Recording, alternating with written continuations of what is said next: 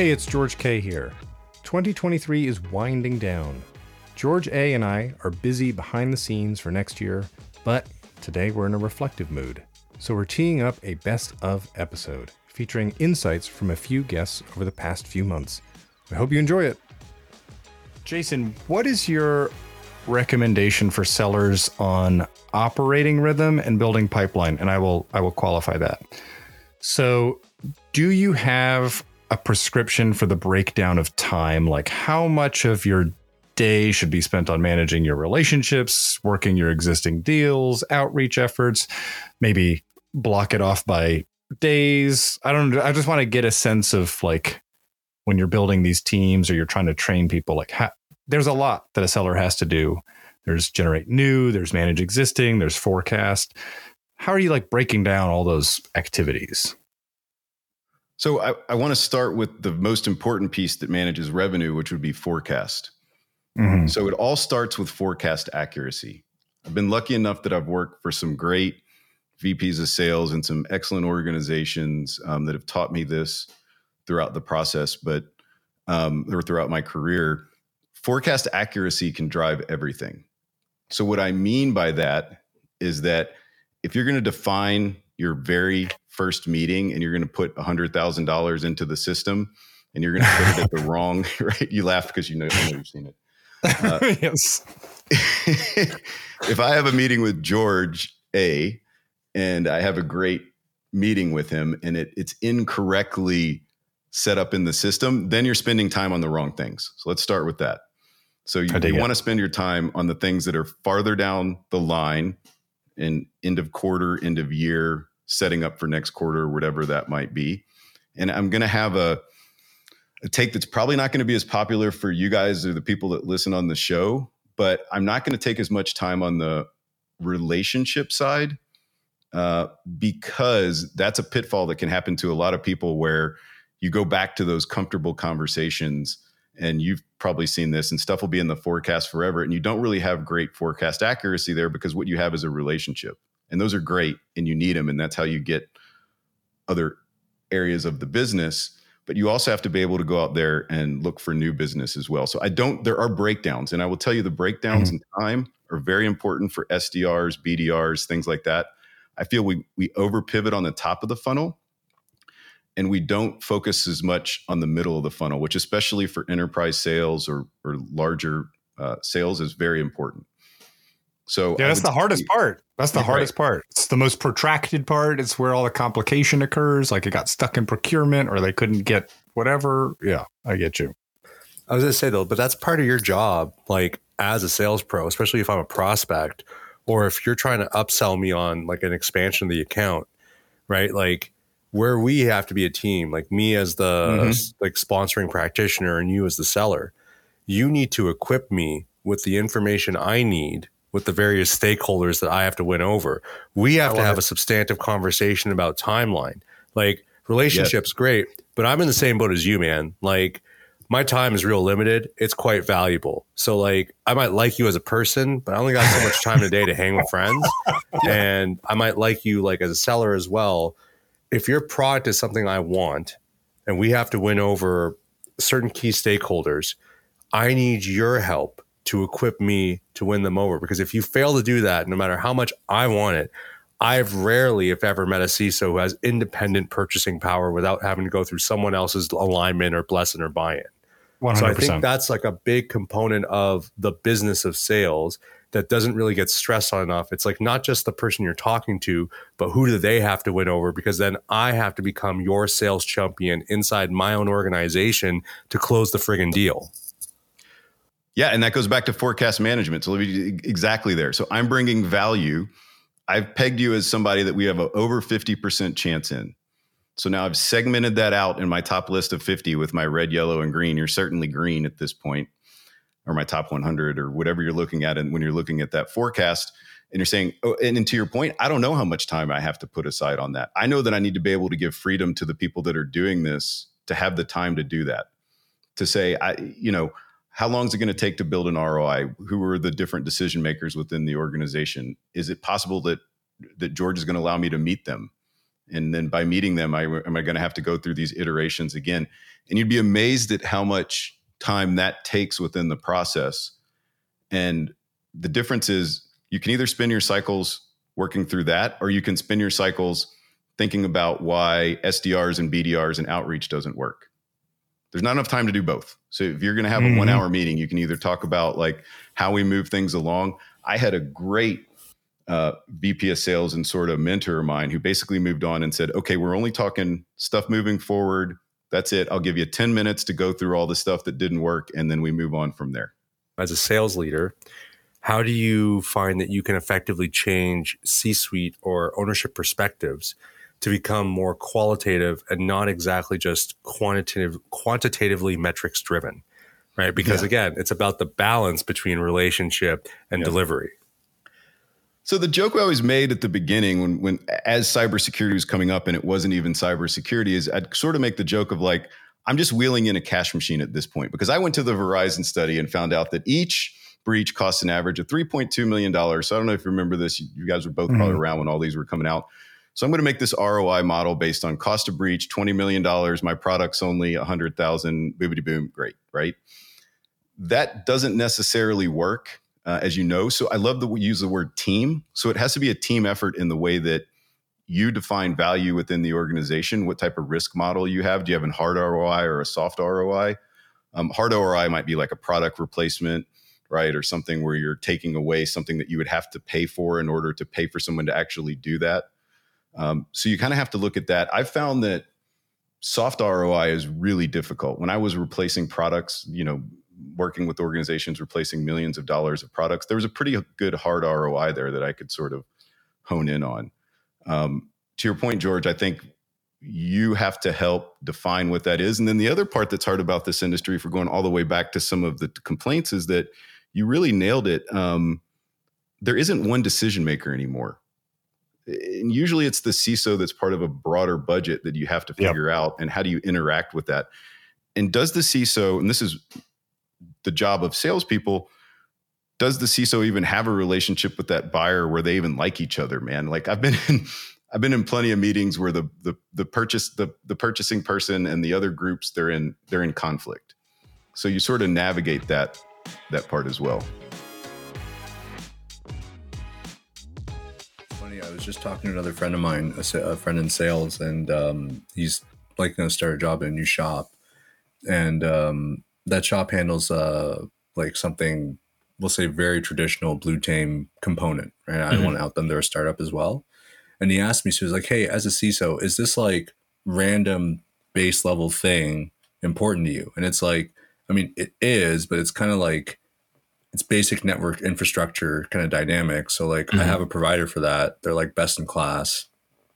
I'm not going to shift. Yeah. Unlikely to change. Yeah. So it's just like, but they're trying to like see like how much like a potential buyer would have an appetite for them. And I'm like, I don't know, dude. I mean, I'm sure the company's exciting. I'm sure the people you interviewed are like super cool, but like, don't know how good that takeoff is going to be in that space because, George, I think you saw the same thing at Black Hat this year. Traditional security suppliers, it's a pretty saturated market.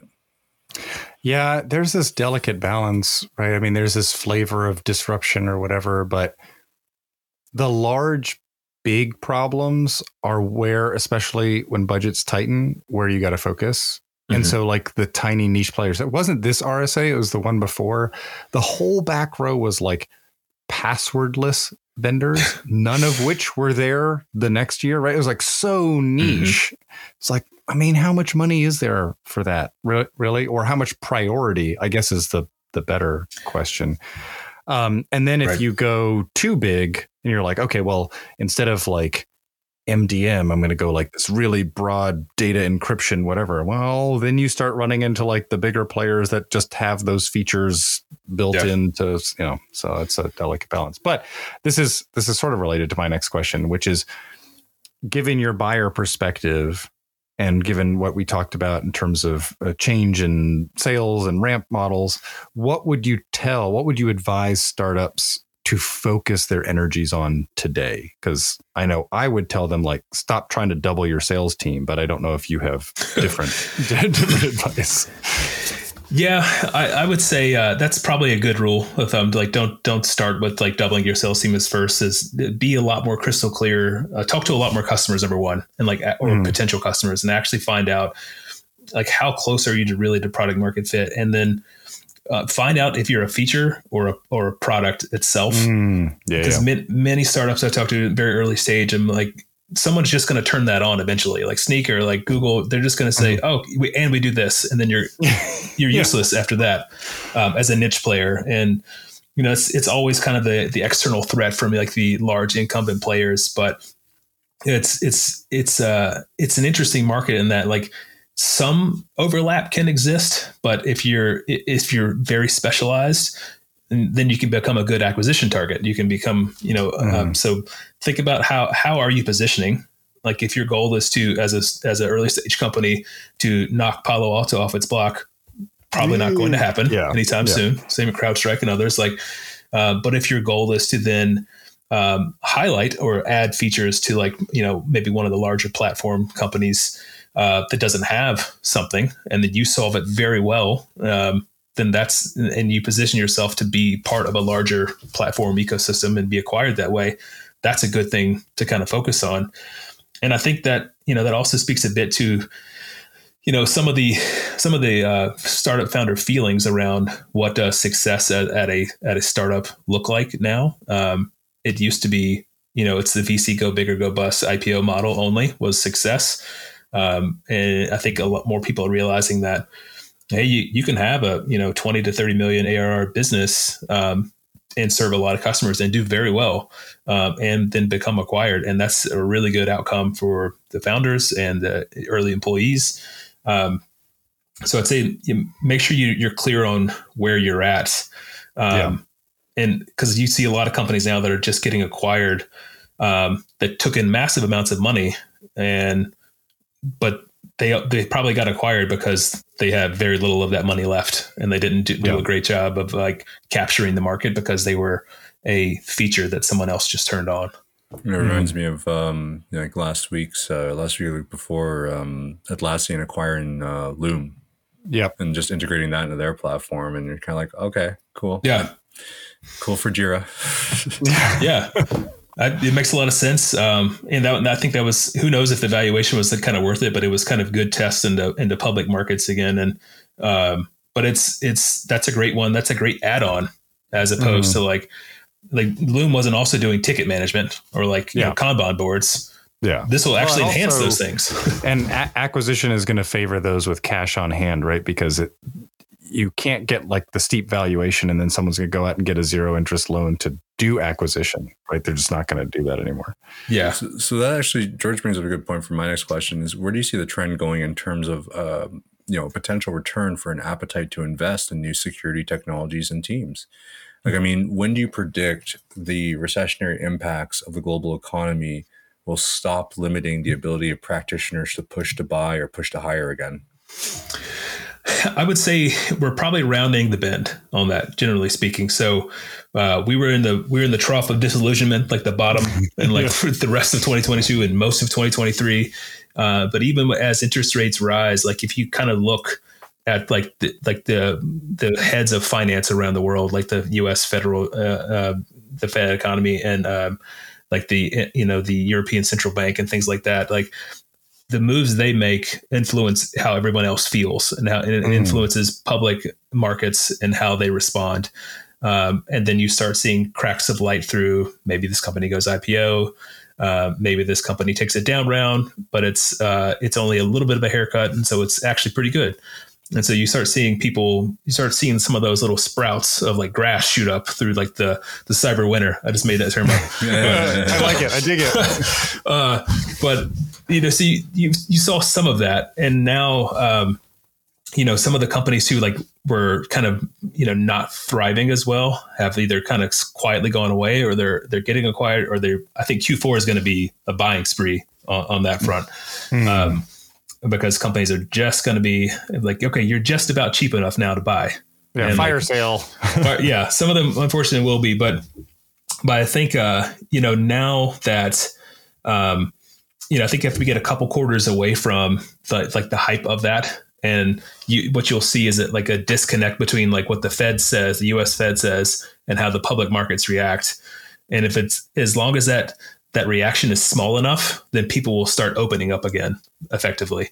And the businesses will start investing again. So you've seen some companies who have laid off people who then, 6 months later have said, actually, we do need that project manager again. And they post another role. And so they're starting to kind of slowly build back up, but all companies of all industries are going through that financial tightening process and the operational efficiency process, and that the fine tooth comb overview of the CFO office. And so some will do much better than others, like healthcare and manufacturing are having a tear in a good way right now. Others are not doing as well.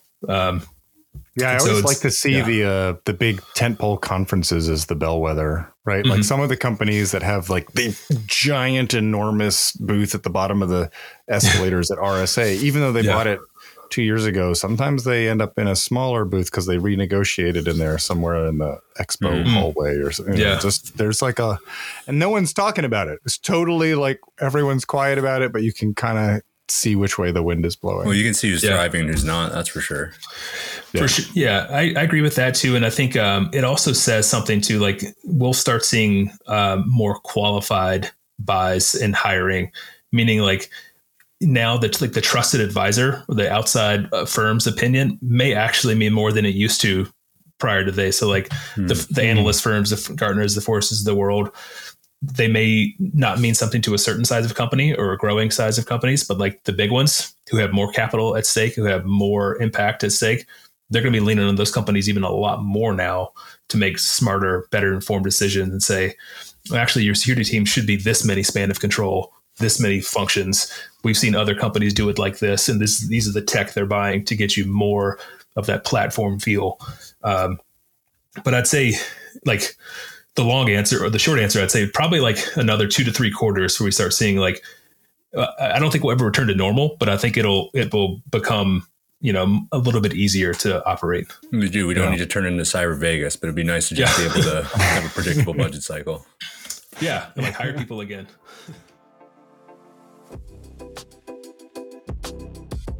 If you like what you hear, be sure to subscribe to catch up on past episodes you may have missed.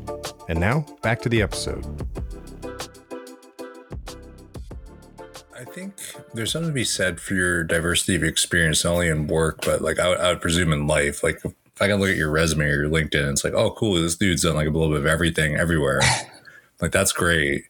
I can only imagine your personal life. I feel like you're the kind of guy that's like, I was a dive instructor at some point in Thailand. Like, I feel like you're that kind of dude, which is totally great. Shout out to my other friend Louise, who was actually she was actually a dive instructor in Thailand. Now a very good web app pen tester. But I was going to ask, do you think that, because you've had such a really, we'll say, wide range of diversity and experiences in life, not just work life, that gives you kind of more ammo to be able to connect with your prospects more easily? Because, at the end of the day, it's really weird as a practitioner when you're talking to someone who's new or relatively new, and they seem to just like not have enough life experience to talk about general stuff and things to get to an actual value prop based conversation. Well, firstly, you hit the nail right on the head there, because my long-term goal is to end up opening a non-profit diving school in Indonesia. So I'm going to need Shut the front door. No, it's not. It is. It really is. So I'm going to need Louise's contacts. Happy to help you out. And obviously, to your main question, yes, I think having that diversity of experience is amazing. I'm 35 this year. I think when I left, uni in 2012, I really didn't know where life would take me. And so just adding new, novel experiences like every single day or every single year, I think it has led to the ability to connect with people a lot deeper in that sense. So yes. Nice. Yeah. So basically, for folks listening, if you're new and you're curious, like, how come I can't connect with my prospects? Go do cool shit. Do shit that you personally find cool. Yes, and then do cool things and talk about it. 100%. Yeah, you gotta have some stories to share over a few drinks or a meal. Mm-hmm. If you're just sitting there silent because you don't have anything to say, I mean, that's you're just sitting there. Can you give me your money now? Sign the SOW. So, Chris, we mentioned earlier that when we tried to get you on in September, you were studying for this technical exam. We have had a lot of conversations on the show about like the level of technical knowledge that salespeople should acquire. There's some mixed feelings on that. What is your recommendation? Because we're in the brass tacks portion for incoming SDRs, BDRs. How would you tell them to proceed? Yeah, so this might be a little bit controversial, but I think that SDRs should spend some of their time learning the product, just because the conversations over a phone, can get a little bit more interesting. And George, being a CISO, he can smell BS from a mile away. So I'm sure, if you don't know anything of what you're selling or what you're trying to talk about, he'll pick that up and hang up on you. Is that controversial? Maybe, but if it's controversial for all the wrong reasons. Yeah, no, that's good advice. Was your technical learning a product of your training, or did you just take that up on your own? My goal is essentially to be a solutions engineer.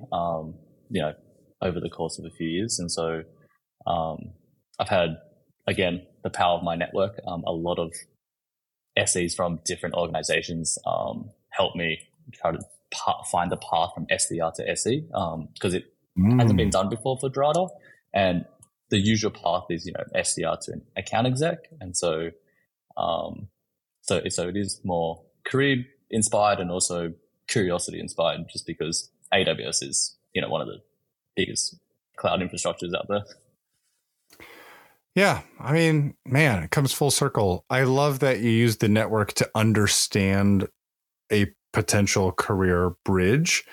And then I think, we've touched on it now. This is the third time, the curiosity to just like go for that.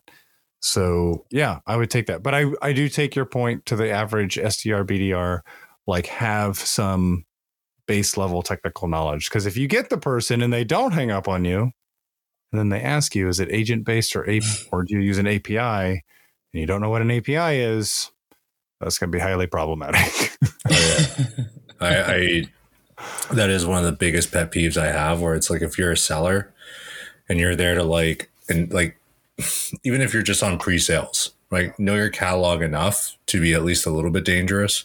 Because if you just don't do that, and it's clear you just got hired and thrown immediately into the breach, or you're just lazy and you don't like doing the homework, I got plenty of friends I can party with. I don't need to waste work time to meet another party boy, Yeah. Well, and also to go back to how quickly you can connect with somebody, it's very hard to empathize with their problems, or in this case, business problems with cloud infrastructure. You don't understand the infrastructure, because what happens in that friction point in the call, and this is sort of this older sales model, is as soon as George starts asking those questions, you're gonna be like, yeah, let me book some time with our, that's the corral into the demo phase. It's sort of like setting you up for failure and also creating an unnecessary amount of friction, because now you have to go into the playbook and figure out the judo move to get him to just accept the demo with somebody else. I don't know. It's I just think that puts you on bad footing, because then, as George has said many times, credibility begins to evaporate. Well, it's just I could easily look at you for selling me cloud service and be like, how easy is it to integrate my Ansible playbook into this? And if it just goes over their head, I'm like, well, this conversation's over. Cloud basics. That's all we're talking about. Yeah. I will say, like, I have, turned meetings away before just because I feel like there isn't an alignment between their tech stack and what, Drata can do. Mainly because, like, humans are humans at the end of the day. And so if I call George, for example, like, I do know that I'm taking 20 minutes, 5 minutes out of his work time, which as a CISO, a lot more responsibilities. And so definitely appreciative of, like, the time that people spend talking to me. And so if I just push them into a demo with an AE, that's another half an hour wasted down the road. Gold advice. Yeah, you're beginning to appreciate and quantify time. I'm digging it. Before we go, because we're running the corner here, tell me a little bit more about turning down meetings. We've literally never heard that on this show. So just talk me through one of those experiences.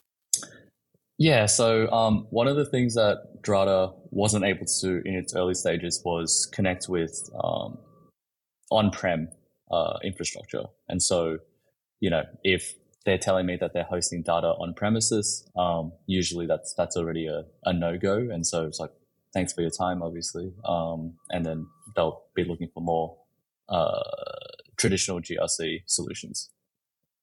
So, yeah, but I want you to literally tell me what you say to them. Like, oh, it sounds like we don't have a good fit. Or like, tell me how you're like walking off that meeting. Because I think a lot of people need to hear that. Yeah, that's exactly it. I'm just like, listen, thanks for letting me a sneak view of your technology stack. Drata's unfortunately unable to help you or assist you with what you're trying to achieve, just because we don't have the ability to integrate with on premises right now. So I'd be happy to reach back out once we can. And what is the response? What do you get from that? Overwhelmingly good, actually, which is again why I think it's more important to value other people's time. I gotta say, like, I can confirm that as well. Like, I've had sales folks who are actually now, like, I consider personal friends, like, early on in our relationship. It's like they get to the point where we're pitching, and I explain to them, like, this is how my tech stack is right now. This is the roadmap for the next 18 months. What do you got? And they've looked at me and been like, I just don't think there's anything that can work for us here, man. Them saying that, them being the ones to acknowledge that, it first of all makes me respect them and makes me think that there's a little bit of integrity there. And then secondly, if they have a good product or they represent a good supplier and the need comes up for what they're selling later, they're going to be the first name I think of to call.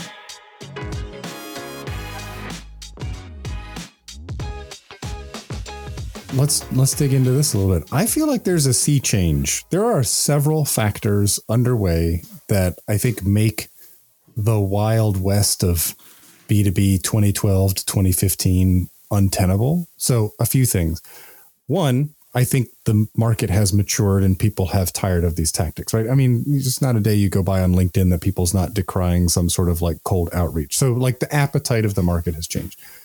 Technology is changing. Like Google just announced is basically going to block domains if they're sending more than 5,000 emails a day. That includes things like IT requests or help desk tickets or just not the marketing quote unquote blasts, right? Mm-hmm. So that makes all of the ecosystem of that software, Salesloft, Outreach, like they're all got to put those limits into their software, because if they become the signal, like their servers get blocked, which would be, catastrophic to their business. And then lastly, interest rates are back. So, as we've talked to a few VCs, things like customer churn is a problem. New logo acquisition is expensive. So they're looking for customer retention. They are looking for cash flow positivity. You can't just run at a loss and run the ARR up, and that's the valuation math as cleanly as you did before when we were in the zero interest rate period.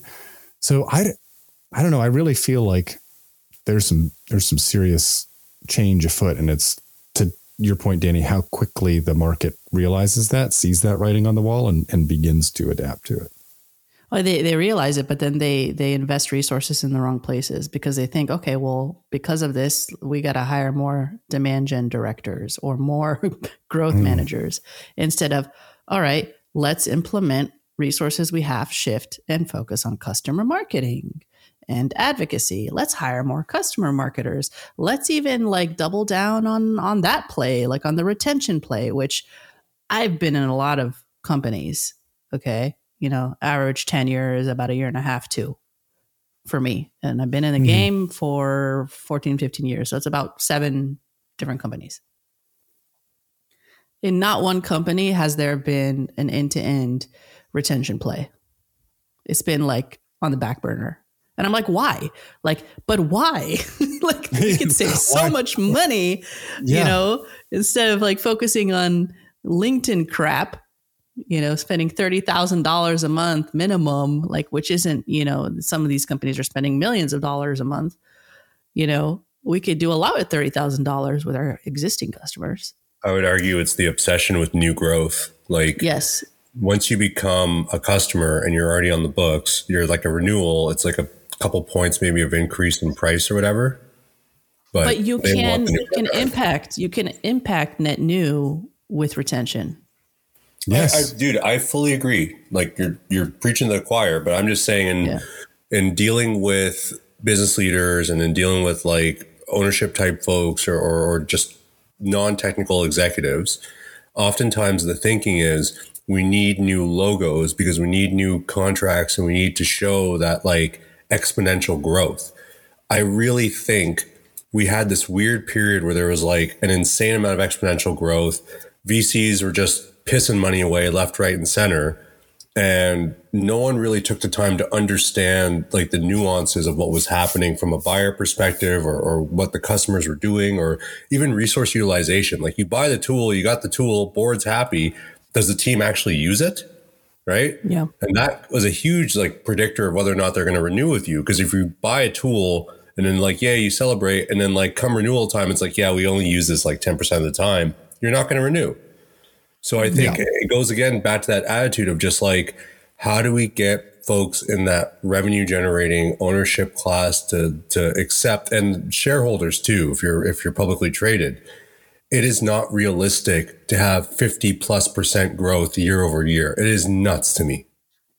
Yeah. I mean, to Dani's point about customer success versus customer marketing, I mean, you should be basically checking in on your customers, because if you see that they're like not logging in or not using, or they haven't configured it, it's not like hit them up for renewal 30 days, 60 days before the contract ends. It's like, hey, why don't you violently love this solution? Oh, I forgot to set up the whatever, or ask, whoa, let's fix that because I want you violently passionate about this solution, right? Like that's just like, management. So we're coming up on time, but I wanted to return, Dani, to this idea of operationalizing customer research. Like, how do we get that? So I was talking with some university students, and the subject of AI came up naturally.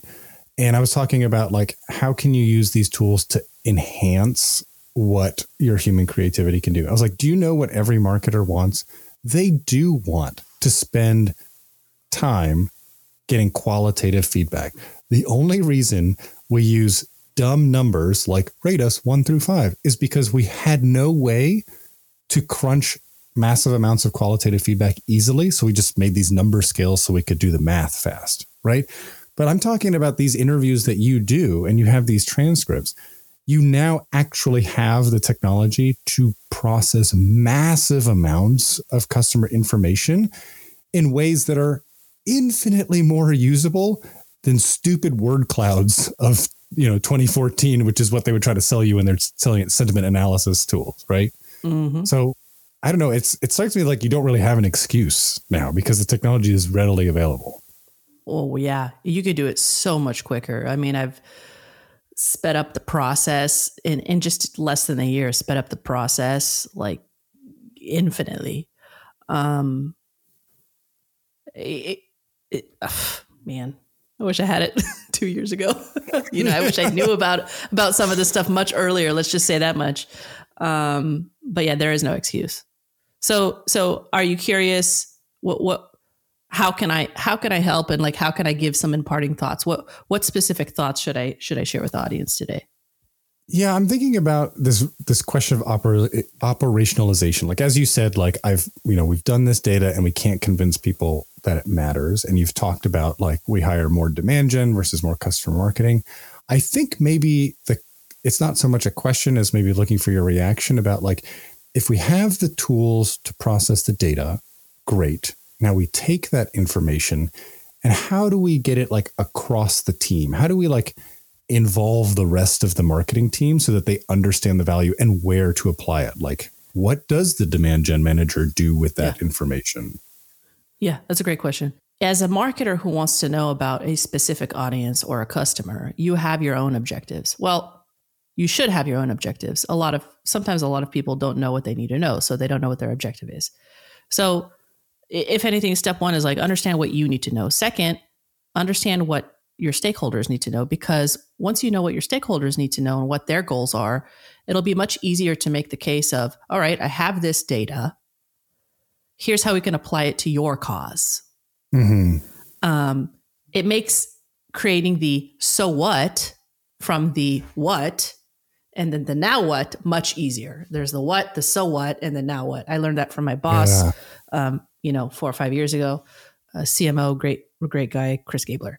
The easiest part is the what, the data, and the now what. Like, it's easy to tell people what to do. Whether or not it's the right thing to do is another story. The hardest part is analyzing that data. And yes, these tools that we have today, this technology, are nice supplements for analyzing data. I wouldn't rely on them wholesomely, but for sure, maybe start getting experimenting with it at least. Yeah.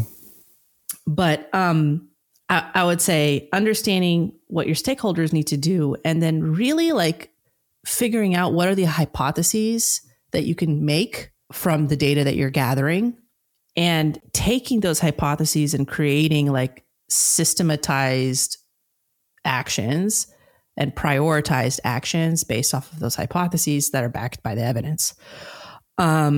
I don't know if that makes sense. It does in my head because I'm visualizing it. I mean, I think what you're saying is like, again, you're understanding cross-discipline. Like, what do you care about? Here is this data I'm bringing to you, not just because it's a nice thing to have. This is what matters to you. And then taking it a step even further. When I say hypothesis, you're saying we will get to a specific place because of X, Y, Z. This is how we're going to do it. And here's the evidence that backs it. So when you come to the table to a stakeholder with that kind of information, it'll click to them because one, it aligns with their goals. Two, you're setting up the scenario for a future state, which is easier and feels a little bit more tangible for those people. And you have a plan of action that's prioritized. It doesn't have to be perfect, but again, as marketers, we have to experiment. There's the actual scientific method of experiments, right? I think that's the kind of like the best advice I could give to young and veteran marketers is be comfortable with that kind of approach. And then second is like operationalizing requires you to practice those, what you hate calling soft skills, but what was it that vital skills? Yeah, I'm gonna campaign. I'm gonna start calling them vital skills because I don't know how you succeed without them. So part of operationalize, like you got to practice those vital skills, so that the operations become smoother as you progress through this research journey. Marketers we're researchers. I feel like we're marketers. We have to understand the market. So I would sign off with that. That wraps up this episode of Bare Knuckles and Brass Tacks. If you liked what you heard, consider sharing what you learned on LinkedIn and tag the show. We'd love to hear from you. Or leave us a rating on Spotify or Apple Podcasts. It helps others find the show. We'll talk to you next week.